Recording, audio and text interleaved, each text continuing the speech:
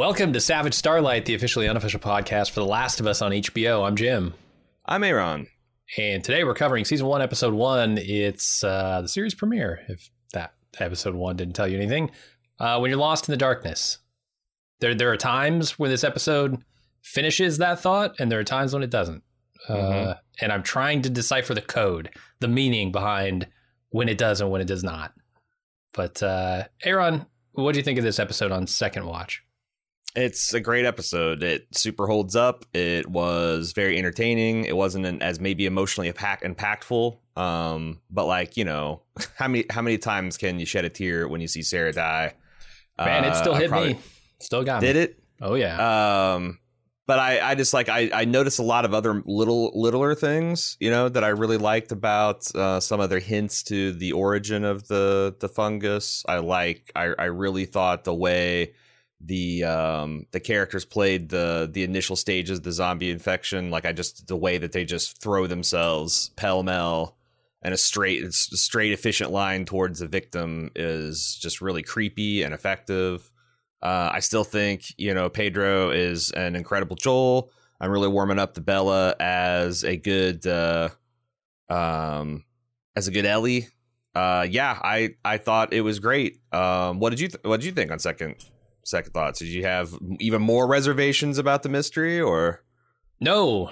I think once I settled in and watched it the second time, I felt like I was not worried about a lot of the same things that I was before. And it was probably just a matter of like nervousness for the show. Like, is this going to be as good as the game? Is it going to be good at all? And I think, I watching it the second time felt very much more comfortable with it. And I was noticing a lot of other things, just like tonally and details and stuff. And man, they do such a good job at the beginning of this and the prologue, what I'm calling the prologue, everything that happens in 2003, just creating an atmosphere of confusion and dread. The weird things that are happening that are not quite, you know, saying, hey, there's a fungal pandemic that's about to outbreak, but are just kind of off, like the dog staring at the old lady. Ever increasingly like more serious planes flying overhead. You get some weird airliner stuff, you get some jet stuff, and then you get some like cargo helicopter kind of stuff. Is it the Chinook? Is that what those things are twin called? Rotor prop? I mean, I don't know twin rotors from what, but yeah, that's okay. Probably a Chinook. You get something like that flying over, and every time you see it, it's just like, oh, well, that's weirder than the last time I looked up. And I really felt that as they were building that tension.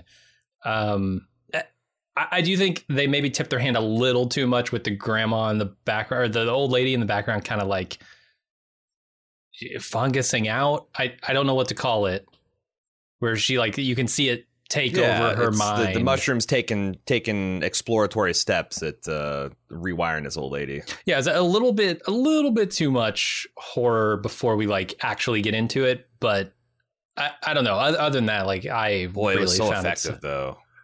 Yeah, the scene is super creepy. It just maybe was not placed perfectly, but whatever. Regardless of what we thought of, I saw that Bloody Disgusting, an online horror zine, said that reports that 4.7 million viewers watched the premiere across HBO and HBO Max. I don't think that's the 1+3. Obviously, I don't think we've even had the +3 yet, but like that's a pretty big number. Like, depending on how that stat works out, that's like half the audience of House of the Dragon, which was a monster, like 10 million viewer kind of affair.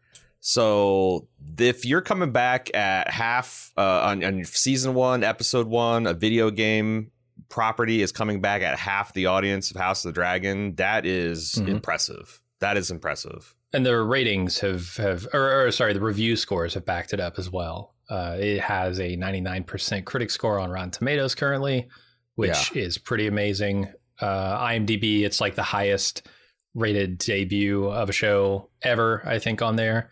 So yeah, it's definitely getting both the critics and the fans excited. And yeah, I've honestly too. haven't seen anyone say this is. I've even seen people have serious reservations, other than like, not sure about taking out the spores. I'm not sure about this. I haven't heard, but even then, it's like I don't have any evidence that this is going wrong now. It's just something I feel that, or it might might break my suspension of disbelief about how fast the virus is spreading. Yeah, I think the good news is I think we're already past all that, right? Like I don't. Yeah. Unless we get some serious flashbacks, I don't. Yeah. And I don't really know exactly why they would do a ton of that. Then we're probably already past the worst of that. And honestly, as a person who I have all the same reservations about normal zombie outbreaks too.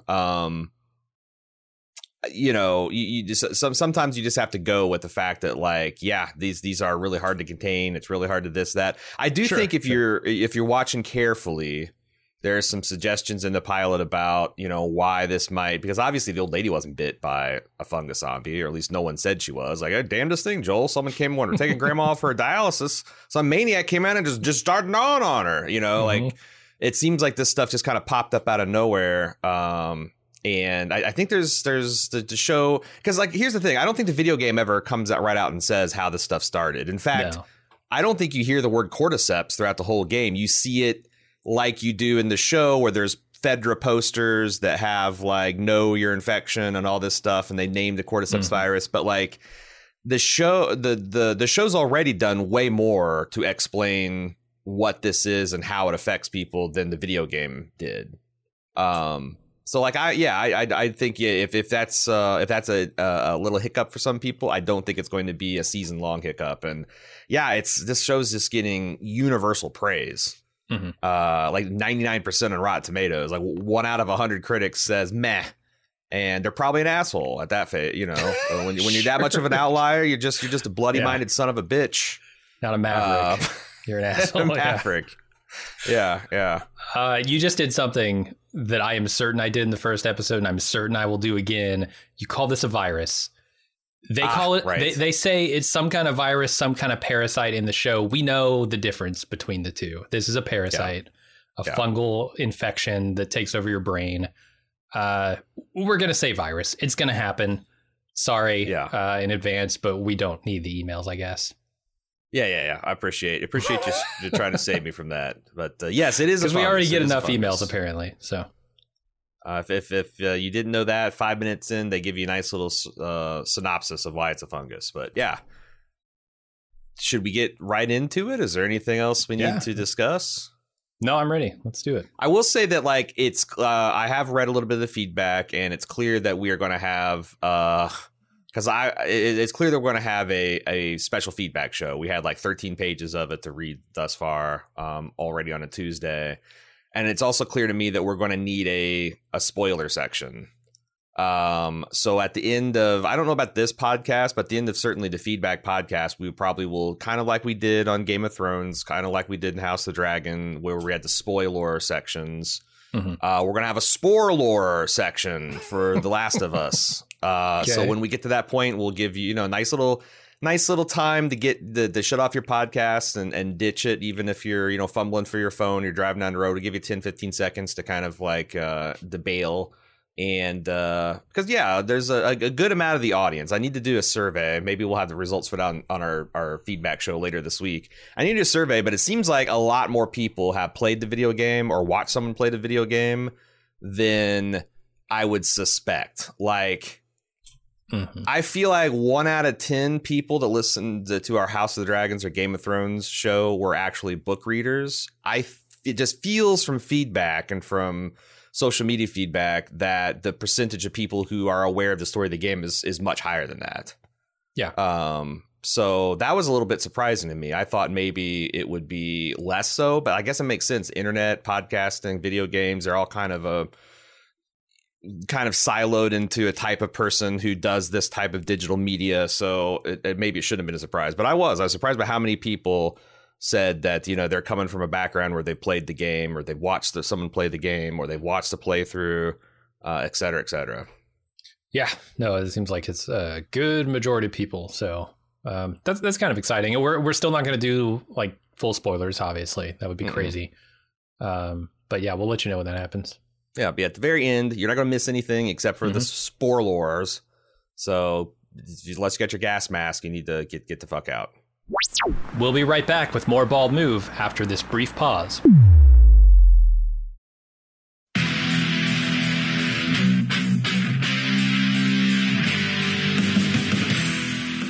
We're getting geared up for the 6th annual Summer Badass Fest.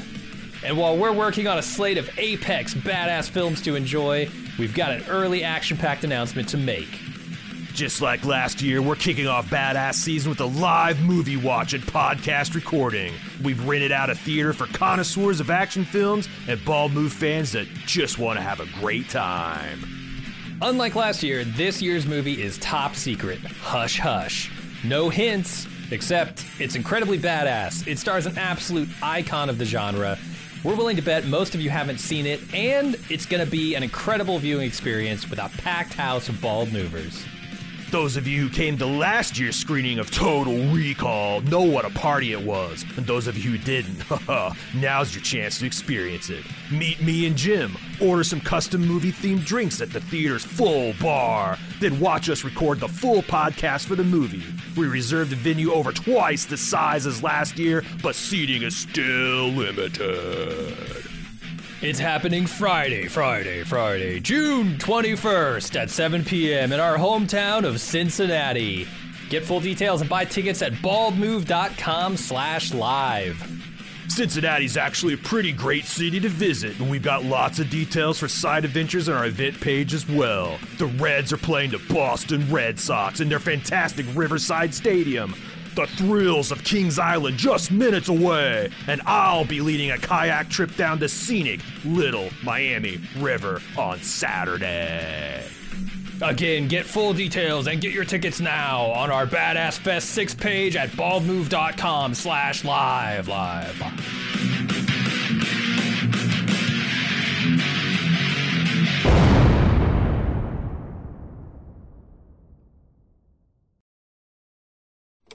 And now, back with more Bald Move. All right, well, let's get into the recap. We start off with a scene from 1968, where some epidemiologists are being interviewed. One of them has an unconventional take on the threat of fungi, claiming that as the Earth warms, fungus could evolve to take over human minds. First thing I noticed is this is Big Head from Silicon Valley, which this guy...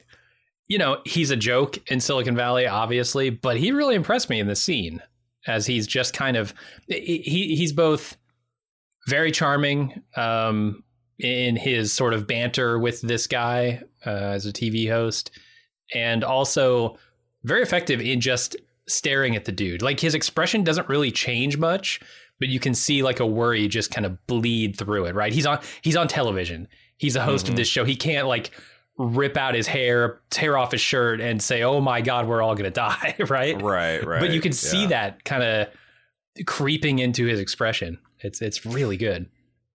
Yeah, I thought he did a good job as well of being just like a 1960 talk show host, where he's kind of like amused and urbane, but you see a little bit of the crack when the scientist really starts laying into what a fungus can do and taking over your body and feeding on you while you're still alive, and last thing it wants to do is kill you because it doesn't want to kill its puppet. And then the audience too, just kind of, you can see them like, you know, their stomachs churning, and it's a very disquieting. And then you get to the part where it's like, and where there's no treatments, there's no preventatives. In fact, it's not even possible to make them. I honestly don't know what the science is on that. Like, if you told me that you can't make a vaccine against funguses, I would believe you. But we have pretty effective both internal and external fungicides.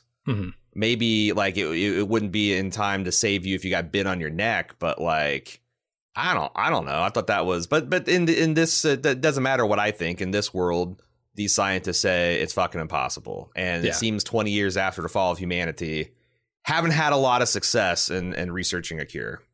Totally. I also like the juxtaposition of these two different scientists, because one of them is Dr. Frankenstein, MD, or whatever. He's over there so man. Buttoned up, so serious. You can see in his stance. And then you got this smooth, cool as a cucumber guy, just like lounging in this chair, telling you how it's going to be in 35 years. Yeah, it's it's kind of an amazing scene. And the other thing I noticed too is this guy is like sitting here smoking, right?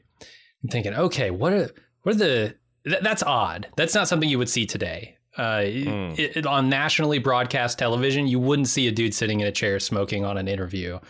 Sure. I think that died with like when Larry King stopped smoking. That was probably the end of it.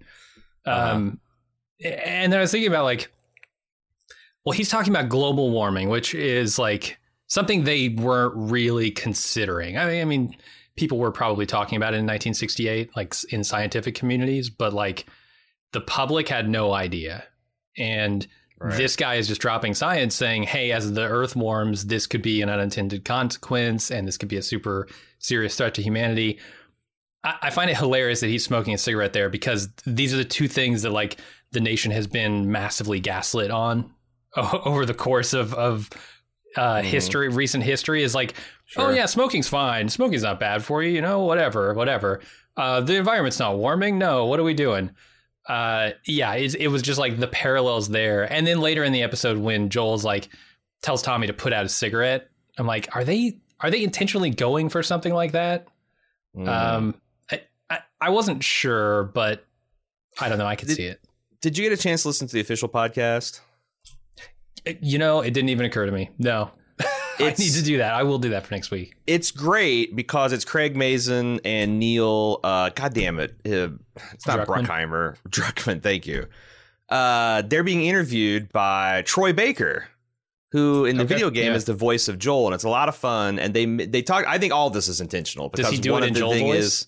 No, not really. But you can kind of every once in a while you can hear him in certain inflections. You can hear the Joel kind of come through. Yeah. But I think this is all like intended commentary. The fact that like, you know, we are a little ostrich in our head with our head in our sand about, you know, these grave threats. And to the point about like global warming, I was blown away because a couple years back they had a traveling Apollo exhibit that came to the Cincinnati Natural History Museum, and we went to go see it, and it had a whole bunch of artifacts from Apollo 11. And one thing that was unique to the Cincinnati exhibit that was at the very front is the transcript of a speech that Neil Armstrong gave at this very same museum at some commencement of a project back in 1973. And in the text of his speech, he talks about like, you know, we got to be aware, you know, that the NASA's great because it does this, but also it's a bulwark against the anti-science stuff. And it's like, you know, we are facing a lot of unprecedented crises. And he mentioned, I know he mentioned acid rain. There was something else, but also the threat of global warming. Wow. Okay. 1973. So it's like, yeah, this has been, again, in the scientific community, something that's been a source of concern and alarm for a long time. It's just kind of like, yeah, I think until the 80s and 90s, the public didn't become aware of it. And, you know, 30 years later, we're still cooking this joint, still boiling the frog. So I think all that, everything you picked up there is intentional. And I love the idea that like that could have unintended consequences on the environment of species that could be harmful to us if the temperature changed. That's such a cool idea. That was never part of the game. That was never laid out like that. But here, I think it's super effective.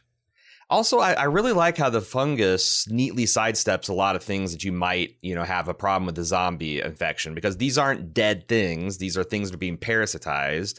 They're not rotting, even though maybe they should, because, you know, fungus can produce chemicals like penicillin that prevent infections. And it's like it's none. The important thing to remember with these zombies is they're not really dead. They don't go through some kind of death and then come back to life. What they do is they're still alive, and this thing is just rewiring them like a robot. And you got to wonder how aware the host is of that process. What do they feel? Yeah, because they described it as a hallucination. Like that's like imagine LSD like the worst trip of your life where. Oh God. And like, you know, probably like a lot of like, you know, I've had some trip experience. And the interesting thing is every once in a while you'll have a moment of lucidity where your brain, like your consciousness reasserts and you're like, Jesus Christ, what the? And then imagine that, except for in the concept of you are, you know, feeding on a human being. Yeah. I've never had that bad of a trip. And right. Exactly. Oh, where am I? Exactly. What? Yeah, no, and everything. Yeah, I think that's going to be an interesting thing if they explore. Yeah, I do wonder if we'll ever get like a first person perspective of like a first hand thing where someone is turning. Or they can do like in The Walking Dead, they did this a lot in the earlier seasons, and ironically in the tail end of the series, they would suggest that like a zombie would try to open their front door or pick up a teddy bear or do something like there's some kind of echo of who they were rattling around in that brain. So you don't even need a first person perspective. It's just something that the show can do to suggest that there is something. The lights aren't entirely off, that's the ultimate. That's the ultimate horror, to be locked into something like that. Totally. All right, let's move on to the intro sequence. We get the Last of Us theme from the game directly. I'm just gonna call him Gustavo because I have no idea how to pronounce his last name. It's a mouthful. This is a great song, and the imagery here too is very good. You have kind of the fungus taking over the U.S. You get sort of a map outline of the country in fungus. You get a human skull as seen from like a particular angle. You can't really tell it's a human skull until it switches angles. Kind of make out, yeah. It's super cool imagery. Anything else in there that you noticed? Someone suggested in email that they wonder if they'll use that map sequence to kind of like highlight the locations that Joel and Ellie and company are traveling through at any particular time. Which I think that would be a great idea. Like that's just like like I think more shows where you're covering a lot of distance and, time, and that is part and parcel of the story, could crib a few things from Game of Thrones. Even House of Dragon could crib a few things from Game of Thrones intro. And I would, because like honestly, I thought this was cool and it was evocative, and I'll only watch it once unless they do some kind of thing like map highlights, because it's also very long and elaborate, and I can just hit skip and get right to the story. Yeah, and I think if this is going to be a story of like Joel traveling from Boston to Wyoming to try and find his brother, then that's a lot of distance to cover. And I would like to kind of know where he is in any given time. But on the other hand, as Americans, shouldn't we know that geography? Like if someone says, oh, we're in... Roughly. We're in Pittsburgh. Fuck, where's Pittsburgh? I have no fucking clue. Jesus. Show me on the map of Westeros where it is. Yeah. If I were them, I'd probably avoid the major cities. So I'm thinking like, how do I tell North Dakota from Wyoming? How do I tell... Gotcha. Honestly, how do I tell Michigan from Illinois? Like, yeah, there's a lot of... Okay, how far in this journey is he? Questions that I'm going to have. Okay, and then we go over to... Austin, Texas in 2003, actually September 26, 2003, which is Joel's birthday. Sarah wakes up, makes her dad, Joel, breakfast, and he's going to work double on his birthday at a construction site. He promises to be home at 9 p.m. with a cake, and before they leave, him and his brother Tommy for work and Sarah for school. Sarah takes cash and Joel's watch from his dresser drawer and promises to visit the neighbor that night. Did you know who Sarah is in real life? Who Sarah is in real life? The actress that portrays her. Yeah. No. Nico Parker. That is Tandaway Newton's daughter. Oh. And once you know that, there are so many places where the way she tilts her head or looks up, or the way she sounds in her interview, her post that episode too. interviews. I think her hair, like it's like, oh my god, there's a little Control C, Control V going on there. So I thought that was kind of neat. Nice. We've got a little Westworld in The Last of Us through genetics.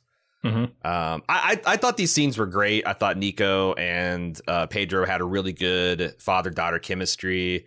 I love that, that line where she's like, pretty soon you're gonna have to wear diapers, and he goes, who says I don't? Like, it's got that easy kind of like joking Uncle Tommy showing up, and it's, this is a family that's kind of precarious, like a lot of people, like a lot of families in America are. It's like Joel can't afford to not get paid for his job. He's got to pull a double on his birthday. It's, I like it. And it shows that, she cares about her dad. She gives him a thoughtful gift, something that's like, you know, it's a perfect type of gift, something that you probably want, but you wouldn't think to do for yourself. Yeah. It's good. It's good. Did they establish that Joel's a combat veteran in the video game? Is it Joel or is it Tommy? Oh, I think this is Tommy's truck, right? He's driving. Got you. Okay, that makes a little. So did they establish that Tommy's a combat veteran in the game? That I couldn't tell you. I don't think so. Because I I forgot that this is probably Tommy's truck, and I was thinking it's really smart to add that detail because, you know, I don't think there's a lot of violence in this game. You already see Joel's kind of capable of it, and I think it's a lot easier to understand this kind of everyman being a Rambo character if he had some kind of formal training. Sure. And I thought it was smart to scoot that in. Yeah, and we know later on that at least Tommy survived to 2023, so right. Yeah, I'm sure that training came in handy at some point. Yeah. That's right. And he's the one with the rifle and use. Yes, I think you're 100% right. It's probably Tommy with the experience. I was very confused at first. I had to go looking around for an answer to this, and Craig Mazin gave us one. But when Sarah picks up the knife out of the drawer and opens it up and like runs her finger along it, I'm like, what is this trying to tell us? Did you see anything on this? I had the question the same things. Why? There's a couple things. This and the school scene, I didn't quite understand the import of.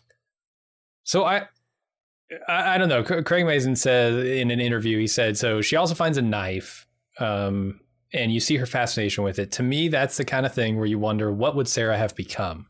These little bits of things that we connect you to her in such a powerful way that you just forget that there's a possibility that she won't make it.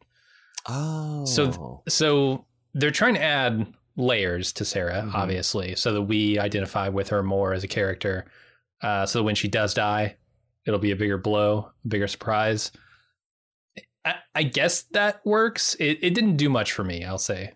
It also connects her to Ellie because Ellie's got this, you know, one thing they established early on is her fixation and her kind of like using her knife as a wooby, as a comfort blanket. She needs to have it or she feels like she's naked. And that Ellie could be a surrogate daughter to Joel, and they have these things in common, and there's going to be things that we notice, things that Joel notices. I could see it. I did think it was kind of weird. At first, I thought, are they suggesting that she's infected? Because I thought about, you know, some of our preseason conversation. We talk about the toxoplasmoid that infects you from cats to make you like cats better, and that when that gets into mice, it makes them lose their inhibition and fear over certain things. And her fuddling with the knife is like, are they suggesting that like she's losing her self-preservation instinct? But my fucking son, I hand him a sharp knife. The first thing he does is run his thumb on mine. So one of these days, son, you're going to lay your thumb fucking wide open because there are some knives that are sharp. You know, your dad can't sharpen a knife that sharp, but you're gonna do that to the wrong one and really regret it. But I don't know. Sometimes kids are just dumb. Sure, gotta get stung to stop that behavior. I suppose, yeah. So I don't know. It didn't really click with me, but they also wanted to like juxtapose, I guess, Ellie and Sarah is another thing that Mazin was saying. Sure. In an interview where like at the very end when Joel, you know, has to kill, or maybe doesn't even have to, but kills the Fedra contact he's trading drugs with. Ellie looks at that and she is kind of excited by it in a weird way. They talk about all this at the end of the episode, right? Behind the scenes. And Sarah was like the opposite. She was horrified when Joel killed that old lady. The other one kind of is drawn to it. Yeah. So there's a little bit of difference there too, not just like similarity. But what could she have become in that world? Who knows? So Sarah attends her English class, and when it ends, she takes a bus to the city where she gets Joel's watch repaired for $20 at a watch shop. And the shop abruptly closes. And Sarah's told to go home and pushed out the door. What is the point of the classroom scene? And in particular, the bracelet, where she notices the bracelet is like shining in her eyes. I kept on thinking, like, are they trying to suggest that she's again? The first time I was watching, I was thinking, are they trying to suggest that she is infected with fungus. I don't think it matters, obviously, because she dies before she turns. But like, what are they doing with this? And so this day, they established this date in 2003, September, what'd you say, 26th? Whatever it is a Friday. And the teacher mentions that they have a test that's going to be tomorrow, which would be a Saturday. Liar. And I wonder if they're suggesting that like the teacher is already infected because she's a little confused and muddled. Although I think it's pretty easy. That's something like my son told me, I don't know how many times last week, that the Friday before Martin Luther King Day, he had it off because it was an in-school teacher service day or whatever. And like, I don't know how many times I'm like, oh yeah, I got to do this. I got to get up and take it. He's like, no, Dad, there's none of that. So I think you can get confused, but I didn't understand the bright flash of light.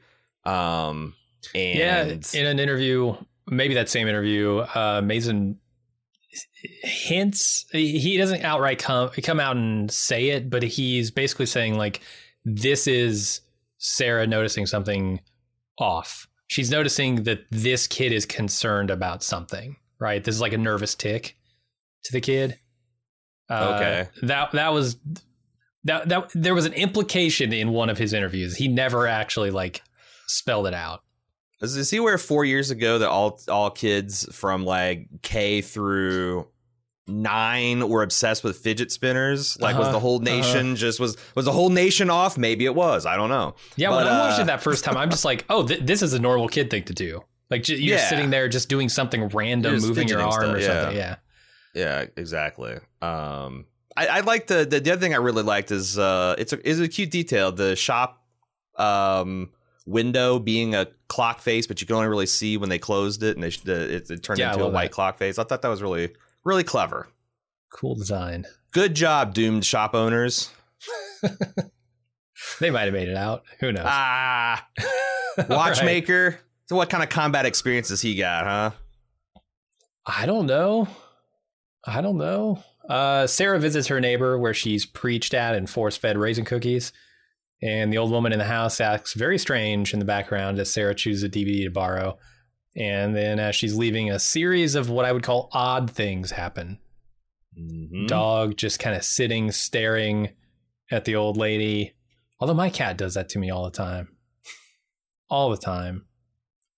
For tens of minutes at a time. We'll sit there for half an hour just looking at me. Like, what are you doing, you psycho? And then, some stranger planes flying overhead. Yeah. More uncommon planes.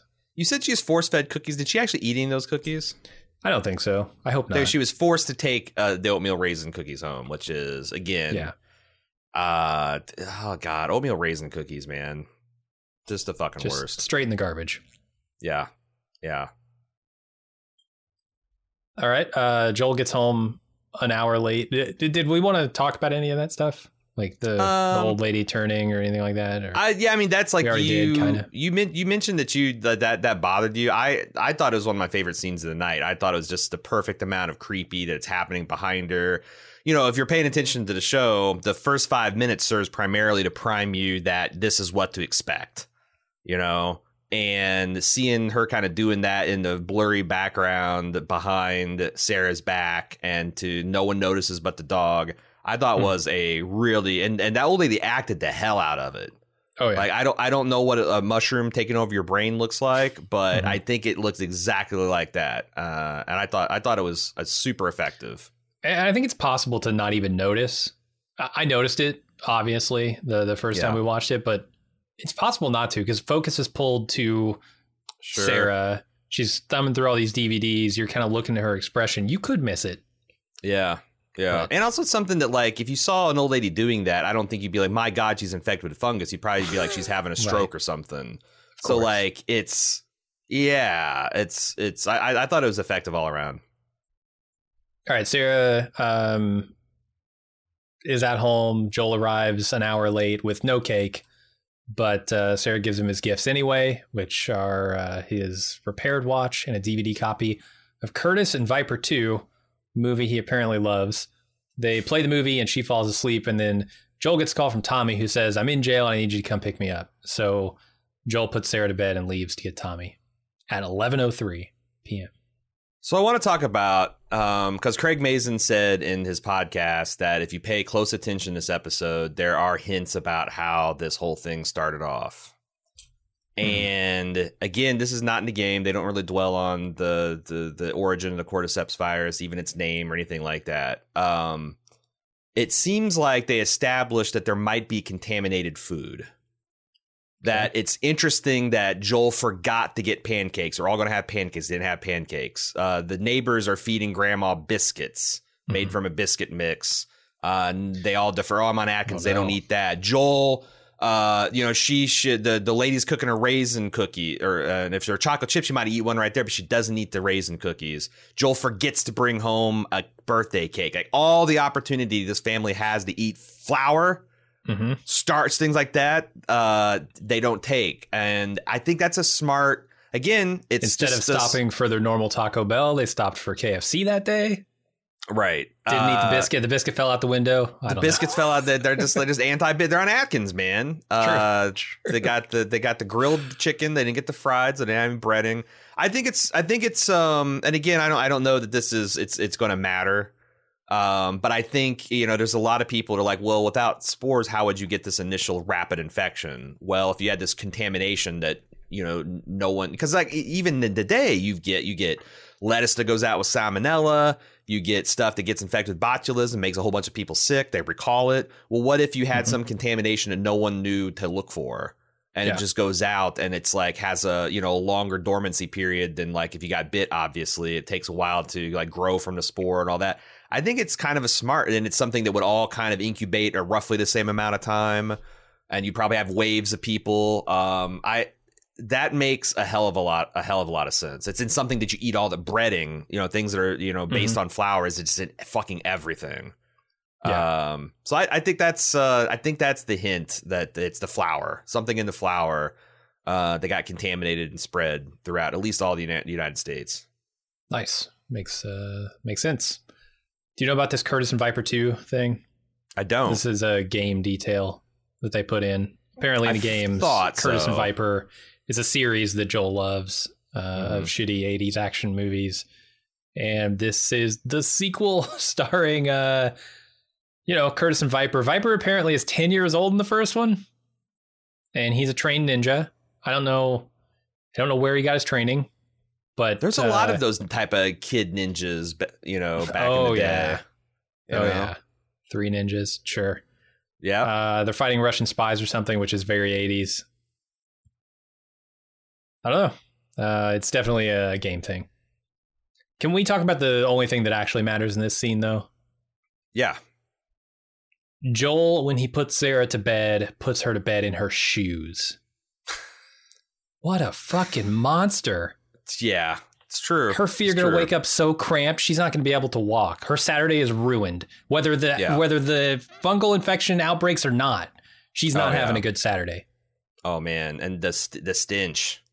The stench of 24-hour shoe containment. And you're just going to sleep and sweat in that? Oh, God. That's terrible. Weird. That's why none of them got infected. It was just the protective coating of stench. The fungus couldn't take hold. Sure.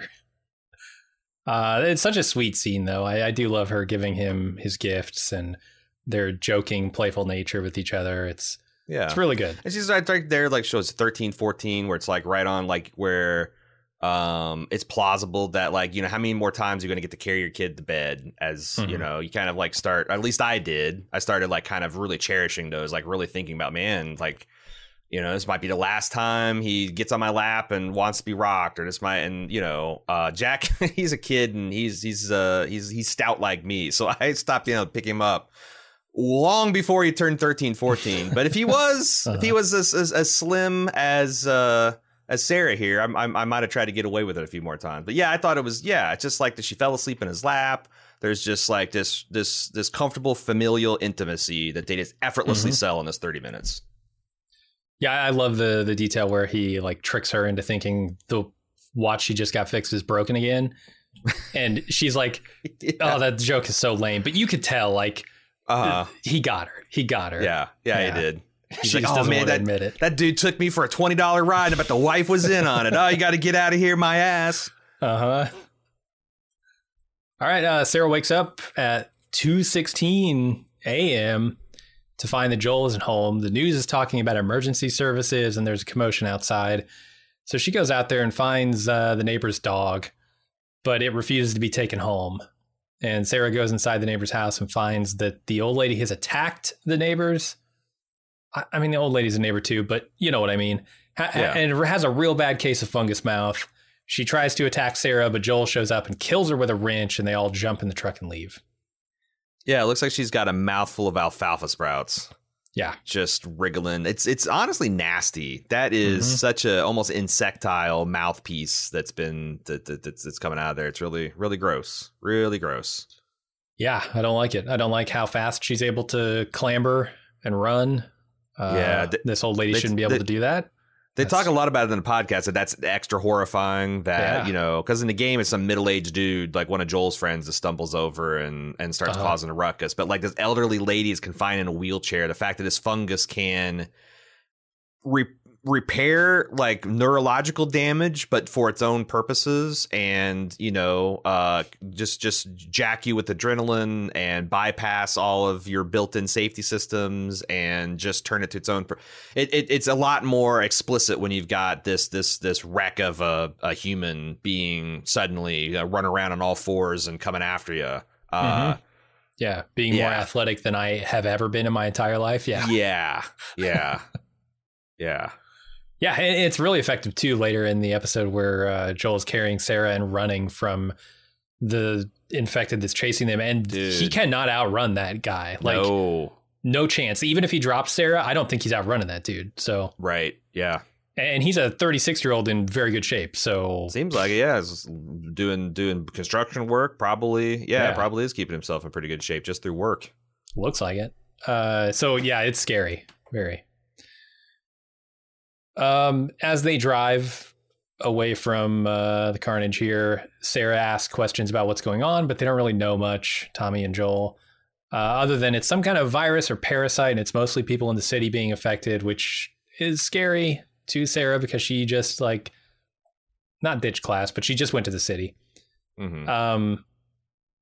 There are houses at the side of the road burning. People along the road are begging for help. The highway's blocked off. So they decide to go off-road, but they run into a military blockade, so they have to head north toward a population center, which, if you know anything about zombie outbreaks, is bad news. They get blocked in by people. Then an airliner crashes near them, causing them to also crash. And I will stop there and pick up here in a second. Yeah, they kind of, if you're a game player, they did that nice fake out where they had that Bronco almost T-bone him, which is what does happen in the game. And instead, it's these planes that are clearly being, like we speculated. It seems like if you zoom out, the military is trying to shut down a stretch of highway to get these, because something bad has happened at the closest airport, and they're trying to get these planes down. Now, maybe there's even cordyceps infections on the plane. Sure. And the pilot's desperately trying to land. Maybe his co-pilot's like I thought all that stuff, and it's like it's this dawning awareness that like it's not just our city. It's not just this is starting to feel like a regional problem. Like it's having far-reaching effects. It's not just Austin, Texas. No, I love that line from Sarah that just says, "What if it's everywhere? What if there is nowhere to go?" And especially since they talk about unrest in Jakarta, like maybe, that was, maybe a day or two ago, and it's slowly activating everywhere. It's just, it's really, I think it's really effective how I think they did enough for me to not worry about how they spread worldwide. If it's some kind of unknown food contaminant that no one knew about, and it just got way too much of the percentage of the population to, because it's not like all first responders are spared, right? You're going to have a bunch of fungus zombies in your firefighting and your ambulance and your doctors and your police, your military, like everything. Nothing's going to be spared if it's flour. Jesus. Yeah, not everybody can be on Atkins. Come on. Right. So much of this stuff is word for word, shot for shot out of the game, which I was pleased to see. They've been doing a lot of it up till now, but this was the scene that really stood out as like, this is the video game. Yeah, and it really captured that kind of helpless feeling of being stuck in that back seat where everything's closed off, and you're like Tommy. It's like Joel's like, just go for it. He's like, what do you want to do? Run over all these people? And Joel's like, yes, yeah, go, Joel run him over. Joel's pretty fucking hard. I also liked when they ran over the neighbors and you hear like the Denise woman's like, Jesus Christ, Joel. And she goes, and you can see in the rearview mirror, she goes to help and then immediately is attacked by those guys. Yeah, that's what you get, Denise. Should have stayed in your house, locked the doors. Yeah, trust in Joel. He's got reasons for doing what he's doing. So they all wake up alive after the crash, which of course you don't wake up if you're not alive, but Sarah's ankle is busted. Joel carries her as they get separated from Tommy and chased by the infected, and they're saved from an infected by a soldier who is ordered to execute them. Unfortunately, Tommy shows up and kills the soldier in time to save Joel, but Sarah gets shot to death.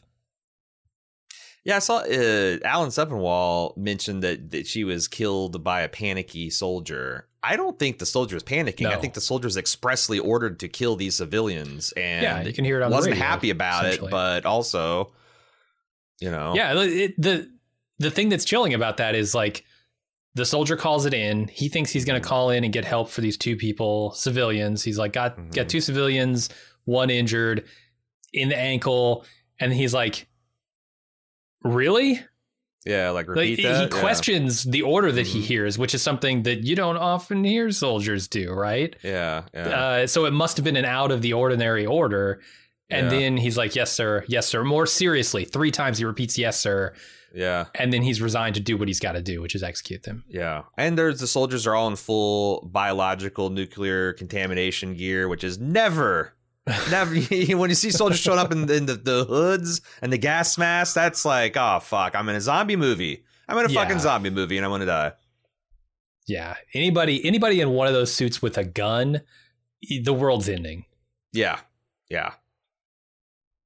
All right. And this scene, I just want to say again, I said it in the instant take, but this is the scene of the entire episode for me, when Joel sees that Sarah's shot and he goes over to try and help her.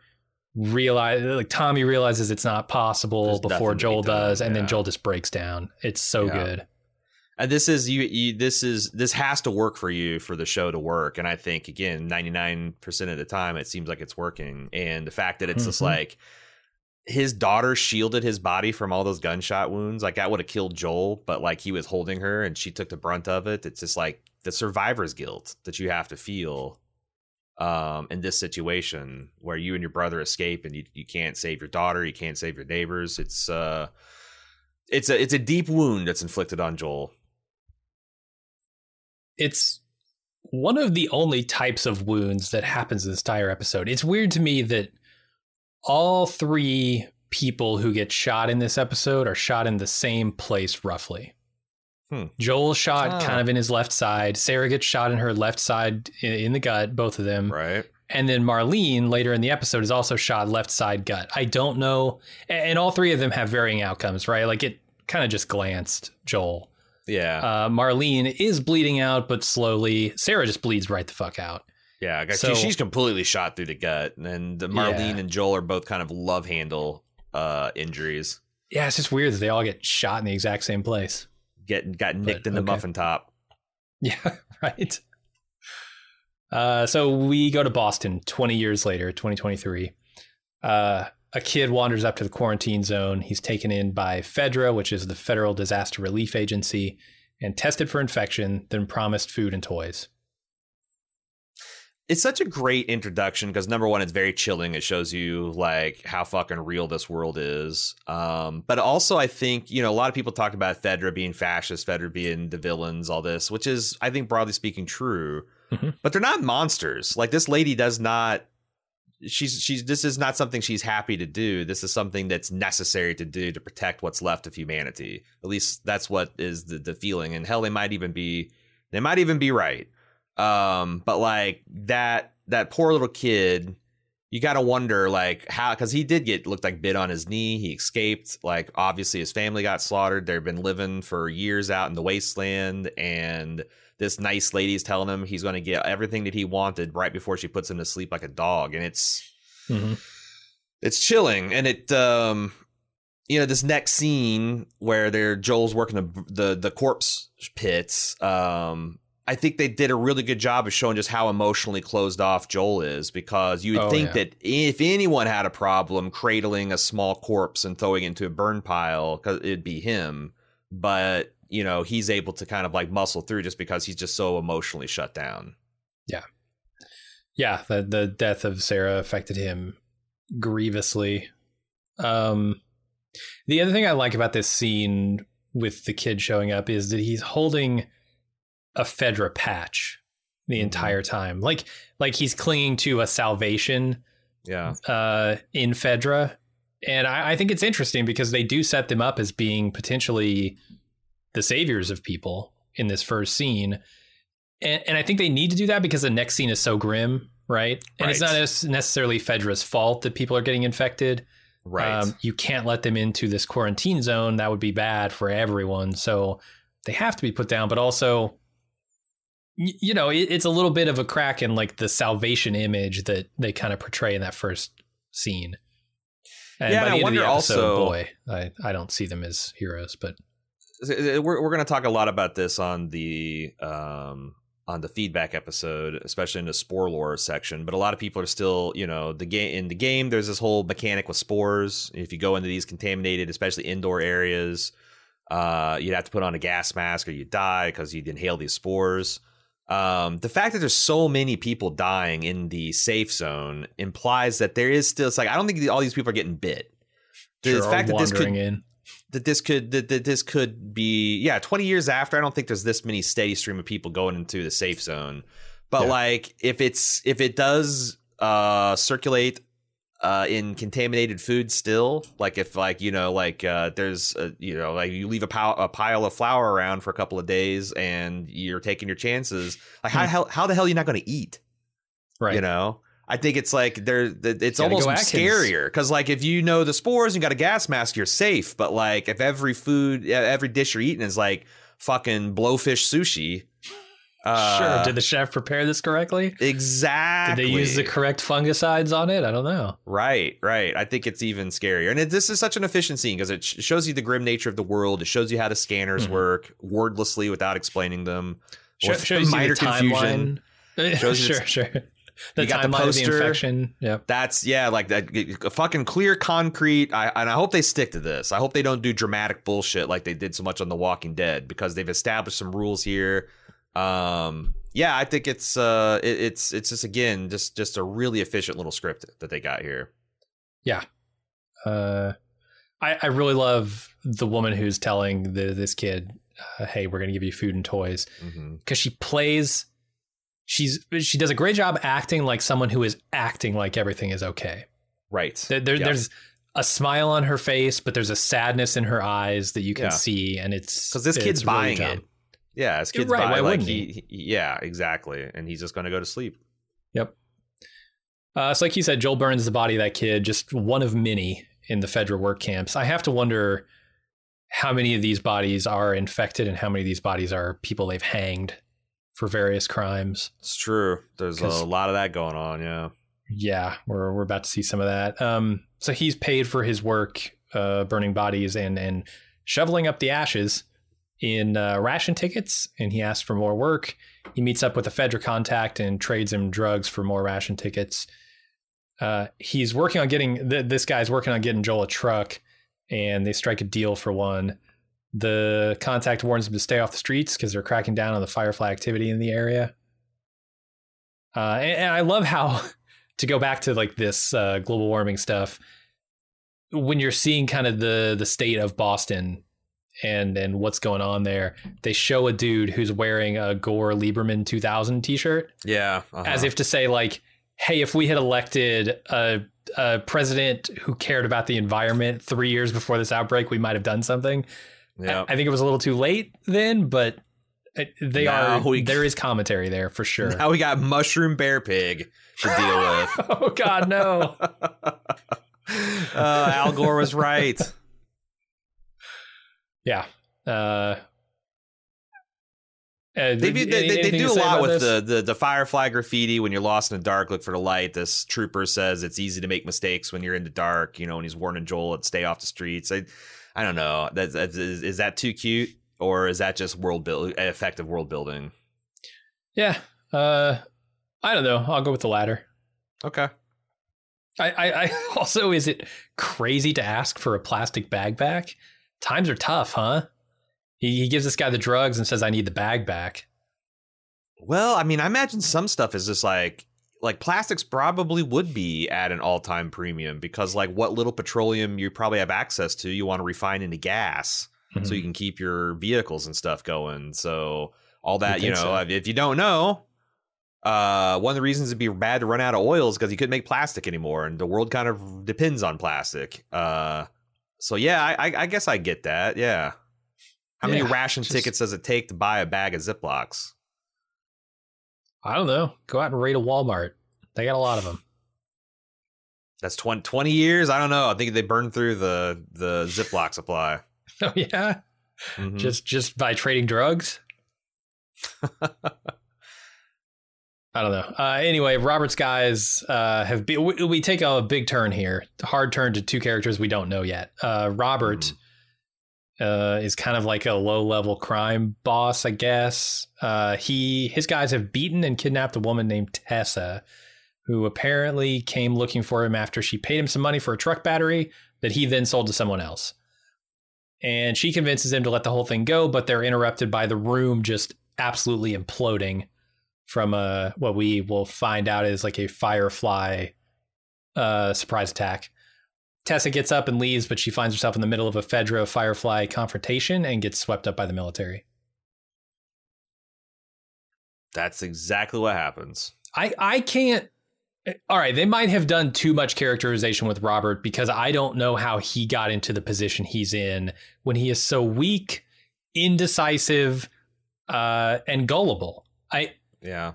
How is this guy any kind of crime boss, let alone someone to be feared and worried about? Yeah, it's interesting because if I recall correct, that's a pretty big deviation from the game. The guy in the game is a lot more in control. Absolutely, and you spend a lot of time like chasing him down. This show, you spend hardly any time really. But when you get there, he's dead, right? So in the game, you have to actually like chase him down. It seems like they're trying to establish right away that like Tess and Joel are amongst the most capable of the gray market criminals in the safe zone, and that Joel especially is feared, you know. Yeah. But Tess, you know, he's the muscle, Tessa's the brains. Tess is the one that kind of keeps Joel out of trouble and trying to keep him from going off half-cocked and getting them killed or making a situation bad. And I think that they did a pretty good job of that. And I guess if they have to make Robert weak to make the others look strong, then that's fine. But I thought it's a curious change. Yeah, and if he's going to be dead, you know, 3, 4, 5 scenes later, whatever. And he is. So tidy. Yep. Next up, a girl is held captive, chained to a radiator, and administered cognitive tests. We don't really know. This girl calls herself Veronica. I don't believe that. She's a real spitfire. She's kicking food trays. She's flipping off people that have her chained into radiator. She's like 13, 14, 15 years old. She's just full of piss and vinegar, this one. Yeah. Why the false name? I don't know. Because fuck you, that's why. Yeah. And I don't think I don't know. They might do some flashbacks where they explain some of this later, but this is the herky jerkiest part of the episode. I think everything works after the Veronica shit's dropped, and god damn it, Marlene comes in and kind of like tells her what's going on, but like there are these few scenes where they haven't quite got around to that. It's not like I was lost. It's just more like I could feel the gears grinding a little bit more than they had thus far. Yeah. It feels almost like you're waiting for all the other pieces to get into place to bust her out and get the story really going with her. Because I think there is a little bit of a mystery about the Veronica, the Ellie. How did Ellie get dropped off at this orphanage by Marlene? And I'm super curious about that. Yeah, like and how and why and all that. I think there is a bit of a mystery that they might be delving into later, but we'll have to see. Mm-hmm. We'll be right back with more Bald Move after this brief pause. And now, Back with more Bald Move. All right, Joel goes to visit the guy who controls the radio to see if he's heard anything from Tommy. Joel apparently sent him a message 3 weeks ago and there was no response. Still no response. Joel makes the guy show him a map where the tower is, and with the intention of going there, I guess. And it's in Wyoming. So Joel goes back to his apartment and drinks/drugs himself to sleep. Yeah. Who is this guy? This is just like the guy you go to, the guy who had a ham radio. He's the weird ham radio guy. And when it all went south, I was wondering that myself. Did he have the equipment so Fedra just made him like, hey, you're the radio guy and this, or did they have this equipment confiscated and they just trained someone to do it and he's doing this for rations? It seemed like it's a family. Yeah. Is this official? I wonder if it's gray market. That's kind of what I was thinking. But it'd be one of the easiest things for them to shut down if they wanted to, because triangulating a ham radio signal is not difficult. Well, if he's communicating out, sure. If he's talking to listening, Wyoming, he's got a. Oh, yeah. But he says there, you talked to the tower. Joel, yeah. You talked to the tower. Okay. So like it must be run with at least the official permission of Fedra.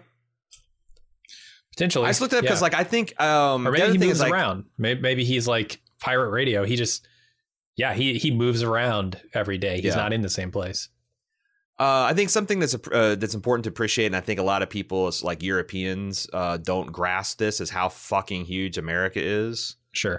It takes roughly 32 hours to drive at 60 miles an hour from Boston to Wyoming. On clear highways. This is a fucking hike, man. Yeah. You're crossing 1, 2, 3, 4, 5, 6, 7, 8 state lines to do that. And once you get past like Indiana, these states are just immense. Yeah. So it's countries. It's a huge undertaking, and it really underlines this radio operator kind of like it's this distance. It's 2,100 miles, and it's full of raiders and slavers and fungus people. Oh, so by the way, this is there are no gas stations to fill up your 8 tanks that you're going to need to get there. Right. So you better bring all your supplies with you. Exactly. So it's going to be a daunting quest. Yeah. There's a shot when he goes home and moves the dresser to get his drugs or whatever. There's a shot of dust in the sunlight coming through the window when he moves that dresser. That evoked like the Spore motif to me a little bit. I thought so very too, much especially felt like right out of the game. Like the intro screen where it's just the a title window screen with the Mm-hmm. I thought they were doing a deliberate homage there too. I think so. And we get to see that broken watch again that he's still wearing. Mm-hmm. So you can tell he's got some lingering feelings for his now 20-year-old dead daughter.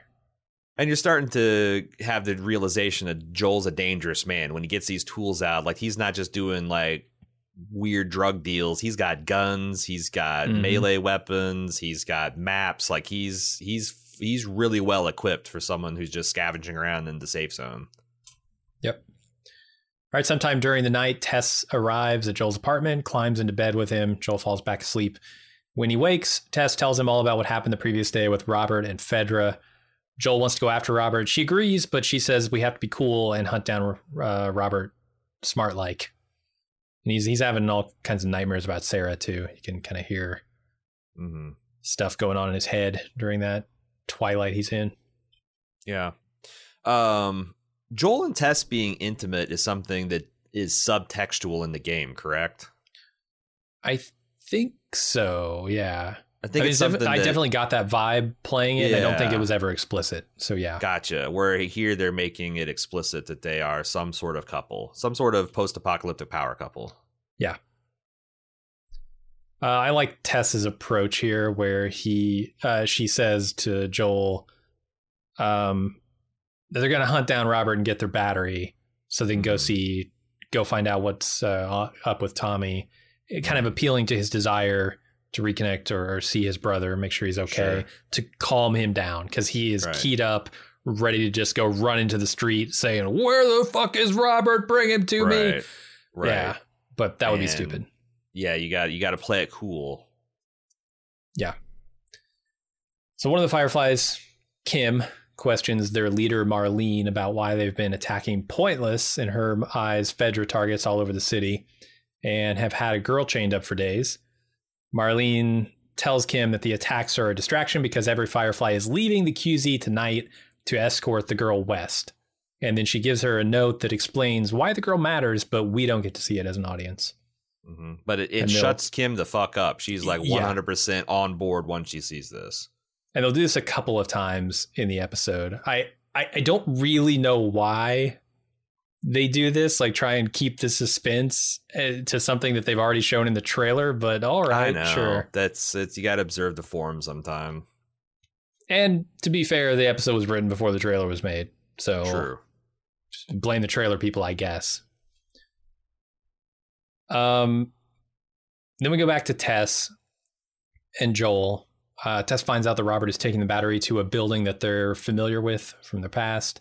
They know a way in from the subway tunnel, and they're going to do that. And we get to see that Joel is not down with the Fireflies in this scene. Yeah, threatens to break someone's neck if he starts pushing him to look for the light bullshit. So, yeah, lots of evidence that there's a lot of shades of gray here. Fedra, maybe not totally evil, not totally good. Fireflies are fighting them. You might think, oh, they're the heroes, but you know, Joel, our main protagonist, doesn't like him. Had some bad run-ins with him. It seems like.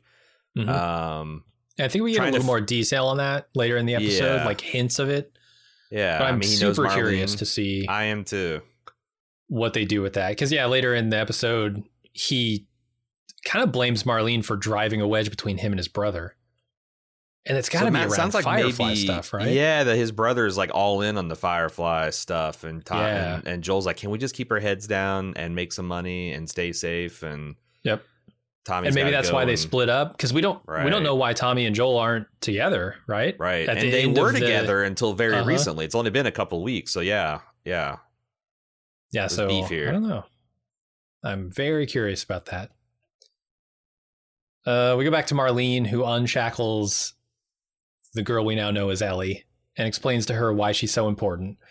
Off screen, though, because of course the audience still doesn't get to know. I love the beginning of this scene where Ellie's just like, pulling against the chains, the radiator, and she looks up and the water from the ceiling drips in her mouth. And I'm like, well, okay, she might be immune to the cordyceps stuff, but she definitely has a few diseases now from that water. Yeah, there's some nasty shit. I bet your immune systems are a lot stronger in Apocalypse, though. True, especially hers. The first couple years, pretty rough cases of intestinal disease and whatnot. But you eventually start whipping those things' asses. So this is the scene that I guess was most confusing and intriguing to me, because there's a lot of stuff that is clearly. Marlene clearly knows who Ellie is in a very obvious way. She says she put her in a Fedra military school to keep her safe as a baby. Why? Who is Ellie to her? There's a name drop of some girl named Riley, who she uses to say we're all terrorists, and so is Riley, who clearly means something to you. Right. We don't know who that person is. There's so many little morsels of a history between these characters, and a one-sided history, which is kind of what makes it interesting to me, because Ellie was all young, a kid. She didn't even know that anything was happening. Right. But Marlene's been pulling strings behind the scenes. Why? Yeah. From afar, trying to make sure she's taken care of and whatnot.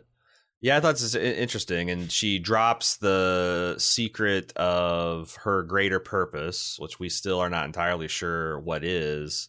But she sternly warns her not to tell anyone, because if she does, she dies. And well, why? Is it because the Fireflies will kill her? Is it because the information itself is too dangerous to let her live? It's, I think, it sparks your curiosity to know exactly what the hell's going on with this. Yeah, and I think by the end, we get hints, right? We find out that Ellie is immune to the cordyceps parasite. Why would someone want to kill her for that? Well, I could see it as a disruption to the current power structure. Yeah. Like if Fedra gets wind of people who are immune, they might want to kill them just to keep their power. Because boy, if there was a cure for this or an immunity to it, wow, that's the world changes, dark shit, right? I thought it was more of just like you scan, you turn red and like, oh, wait, I'm immune. I'm just like, oh, yeah, sure you are. And even if you're immune, are you a carrier? Because like, that Typhoid Mary was, essentially non-symptomatic carrier of typhus. And she had to be quarantined just because she was fine. She just made everybody else sick. So it's like, I think it's more, it could be Fedra, like, the Fedra administrator being like, well, we can't have, this is what's keeping us going. This is what's keeping us in power. But it also seems like that if you got a scanner and a gun and someone's infected and they're being like, I'm like, that just seems so stupid. Oh, you're immune? You're the only one who's been immune in 20 years? Right. Okay. Sure. Because people probably say all kinds of shit if they've been bitten and infected to try to not get a bullet in their head, because who the hell wants that? Uh-huh. No, I don't know. It's super intriguing, though. Mm-hmm. So we'll see. All right, Joel and Tess enter the subway and find a dead body mushroomed against the wall. Ugh. They climb up into the building and discover that Robert has been killed in a gun battle along with a bunch of Fireflies, and their battery is useless. They also find Marlene, Kim, and Ellie. Marlene explains to Joel that he can have a Firefly truck if he escorts Ellie to a team of Fireflies waiting for her at the old State House, which is downtown. He reluctantly agrees, and the escort mission begins. Yeah, I thought this was the Dun infected that was in the subway tunnel. I think it was extremely well done. Oh, yeah. It looked great. It looked suitably horrifying. It makes you really curious about how the life cycle of these fungal infected zombies works. I like the idea that you just missed a firefight. And it just happens to be like there's all this serendipity, but I think it works well in like this quarantine zone where like two people are after the same thing and they're brought together, and also like they'd had some type of mysterious relationship too. Yeah, this is the same building that we were seeing earlier with the Marlene and the Fireflies.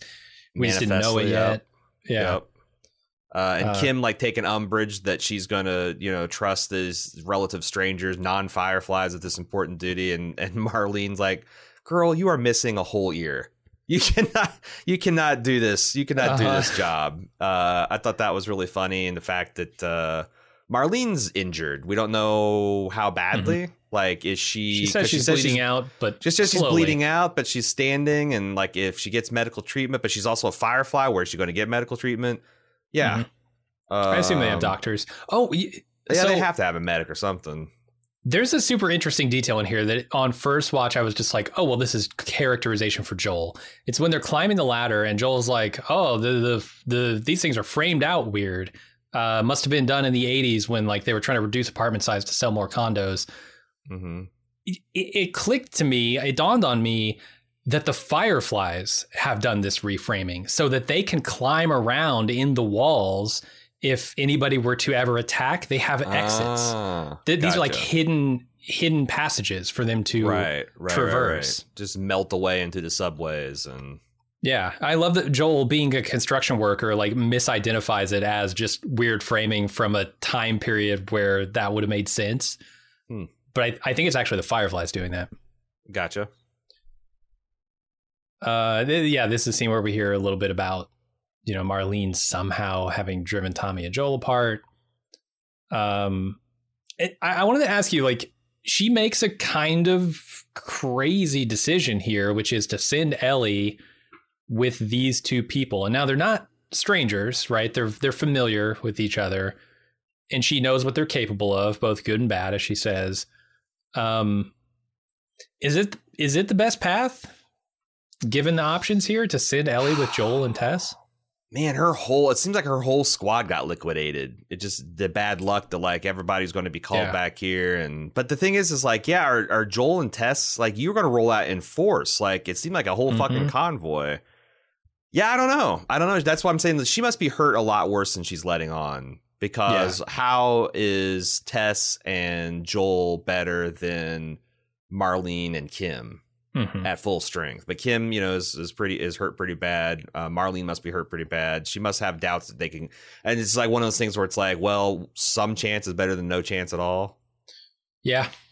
And it's we also can't risky. wait. Like, we can't wait another day to get me have medical treatment and for me to heal up so I can travel because they're expecting. Yeah. And it's going to be even harder to do all this stuff because we've lost all of our manpower. I think it worked for me. I think it worked for me. Yeah, I think so too. It is very risky, but what other option does she have? I love the simultaneous Joel and Ellie, where it's like, I'm thinking you're going to do it. And Joel's like, I'm not taking her. At the exact same time, Ellie's like, I'm not going with them. Like, it's great. It's great. It's oil and water. Yeah. Good stuff. And then while Tess and Joel talk outside their apartment, inside, Ellie snoops around and finds out about Joel's radio smuggling code. Tess goes out to get some supplies and Joel sleeps, leaving Ellie to do whatever. When he wakes, he and Ellie chat. She breaks his code and Tess returns and they immediately head out for the old state house. Yeah. And they're both like being cagey. He's not forthcoming about his past and the code and all that because, of course, and she's, letting Joel surmise that she's some kind of bigwig's daughter. That's why they're escorting her, which is a natural thing to think. Yeah, it works. It's working pretty good. Yeah, she figures out that he's maybe communicating with some people named Bill and Frank. And they have this whole code system where they play songs on the radio. If it's a 60s song, it means, according to this page, nothing new in stock, I guess. If it's 70s, they've got new stock, which you have to start thinking, okay, is this where he gets his weapons, his illicit goods? And then 80s means trouble, code broken. What does 90s mean? Scene. Did they use 90s music? Early 2000s, yeah. What happens if they put on like an NSYNC song? Yeah, Joel doesn't give a shit about that. He's locked in to his youth. Or maybe they're just waiting to expand the code because, he moves into a new area of black market goods. Maybe you need it. Maybe you need 90s to say like the Metallica t-shirts are in. 90s is I'm lonely, I just want to talk. Okay. Yeah. Come pull through. All right, then Joel, Tess, and Ellie sneak outside the walls. They run into Joel's Fedra contact, and the guy tries to take him in. He's scanning him, and he gets to Ellie, who refuses to be scanned, stabs him in the leg. Joel's forced to kill the guy, or maybe he just gets triggered when the guy points a gun at Ellie. I think that's it. Anyway, they leave his body and continue on in the biological contamination zone. Then we see back in Joel's apartment, the radio comes on, and it plays Never Let Me Down Again by Depeche Mode. Uh-oh. Some trouble brewing. That's an 80s song. Also, did you mention that Tess sees the red scan? Like, that guy was able to jab Ellie and get the scan result, and she shows as infected, and she has to hastily convince. I imagine we'll open up next episode, if not with a flashback, probably in the middle of like a why shouldn't we just blow your brains out right here and right now? Yeah.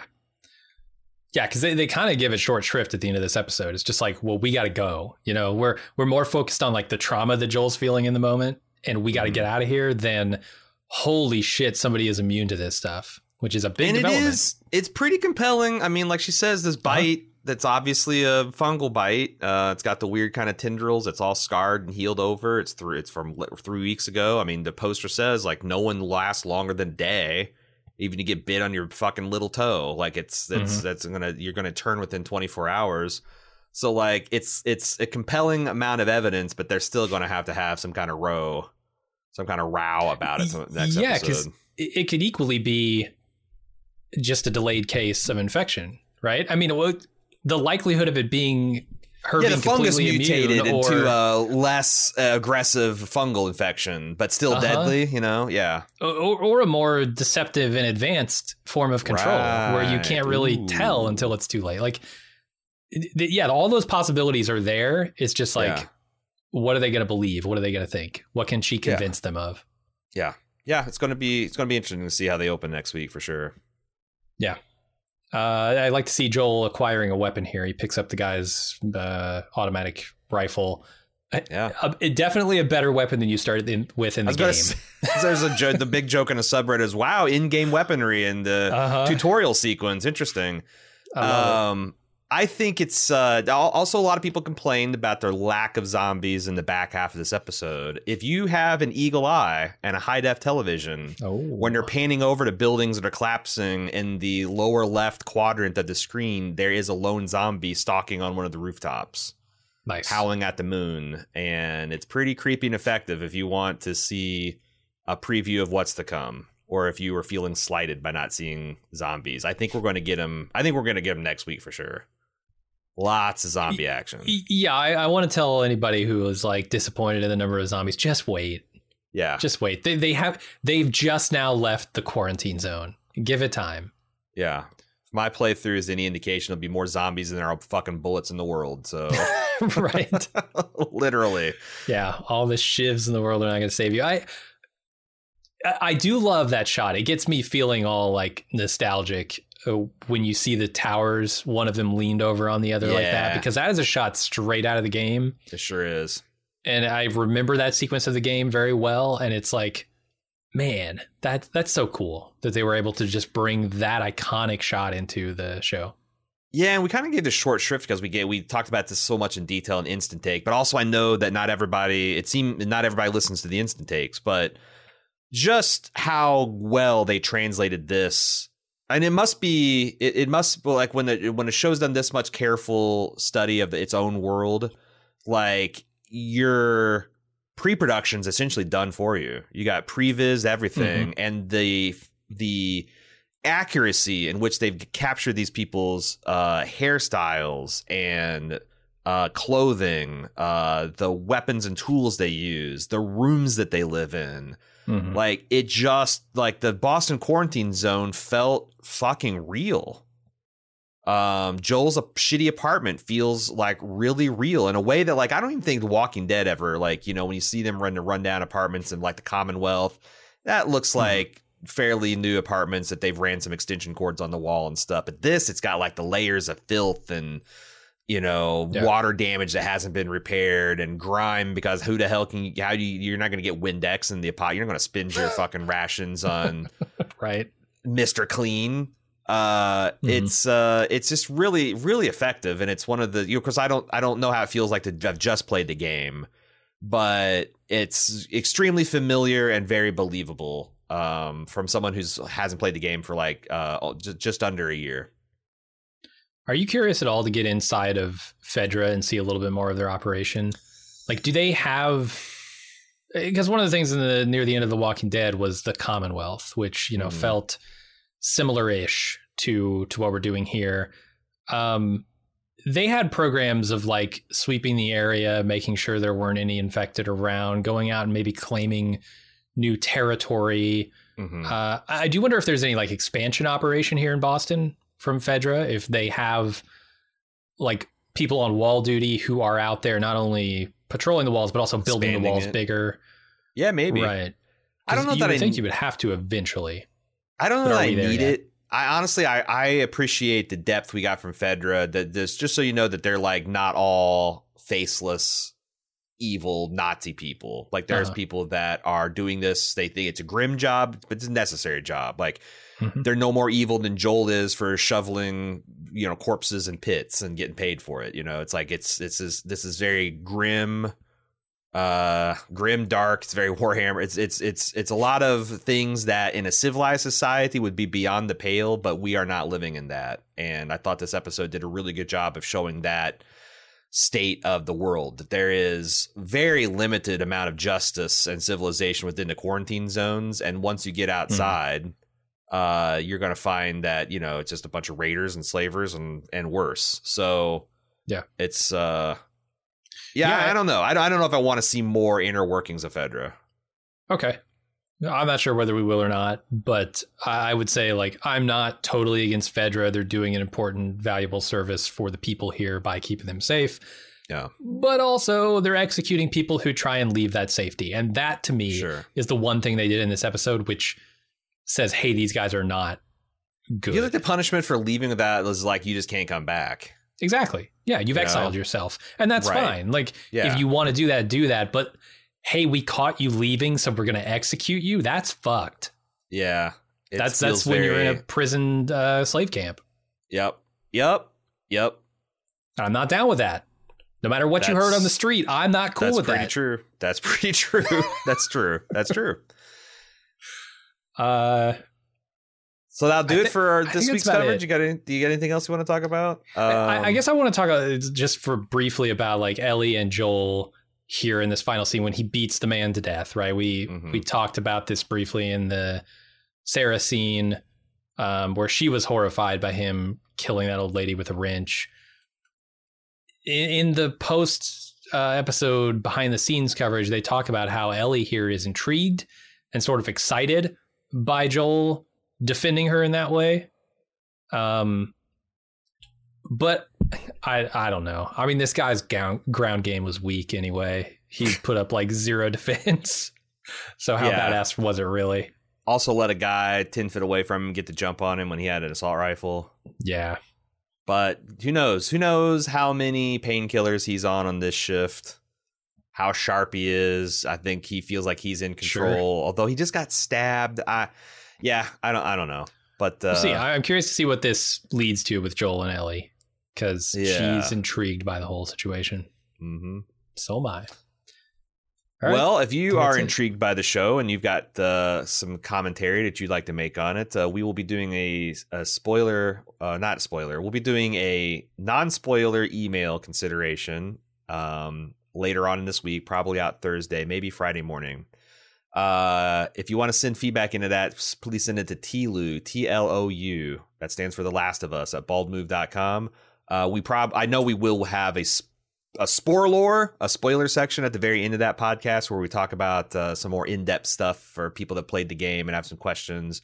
It's going to be some literal spoiler lore where we talk about, maybe what the TV show is playing with by giving up the spore mechanic in favor of these mouth tendrils, and it seems like direct physical contact. And lots more. Should be pretty interesting. We got a lot of stuff to cover. And then, of course, Sunday night, we get to do it all again with our instant take, which everyone gets a copy of that. But if you want to watch us record live and crucially participate using the YouTube chat to send us questions and comments and stuff, you need to be a club member. You get lots of stuff, ad-free feeds, tons of bonus content like the instant talk portion of the podcast. You can find that at support.baldmove.com if you want to get signed up for the club. So yeah, hopefully we'll see you right after the episode airs on Sunday night. And we'll see you for the feedback episode later this week. Last time, TLOU, TLOU at baldmove.com for that feedback. Also, this is a new feed for us. We've got a new show, new feed. It's always appreciated when we do that for people to drop by, search for Savage Starlight in your favorite podcast app, and give us if the system allows us, give us some likes or some stars, a nice review. Would help our metrics. We're trying to scrap. We're trying to scrap with people. We're trying to scrap against the official show, some much larger media outlets. We usually do pretty good, and it's because we have a lot of listener support in that effort. So if you do have the time and inclination, search up Savage Starlight. Even if you're listening to it on the Pulp feed, the combined everything coverage on Bald Move, it would really help us out a lot, and we'd appreciate it if you would take the time to give us a few likes, some stars, maybe a few kind words if you've enjoyed the podcast, and also share us on social media. Let your friends know about that there's a great Last of Us podcast, Savage Starlight. We would very much appreciate that. Until next time, I'm Aaron. And I'm Jim. See ya.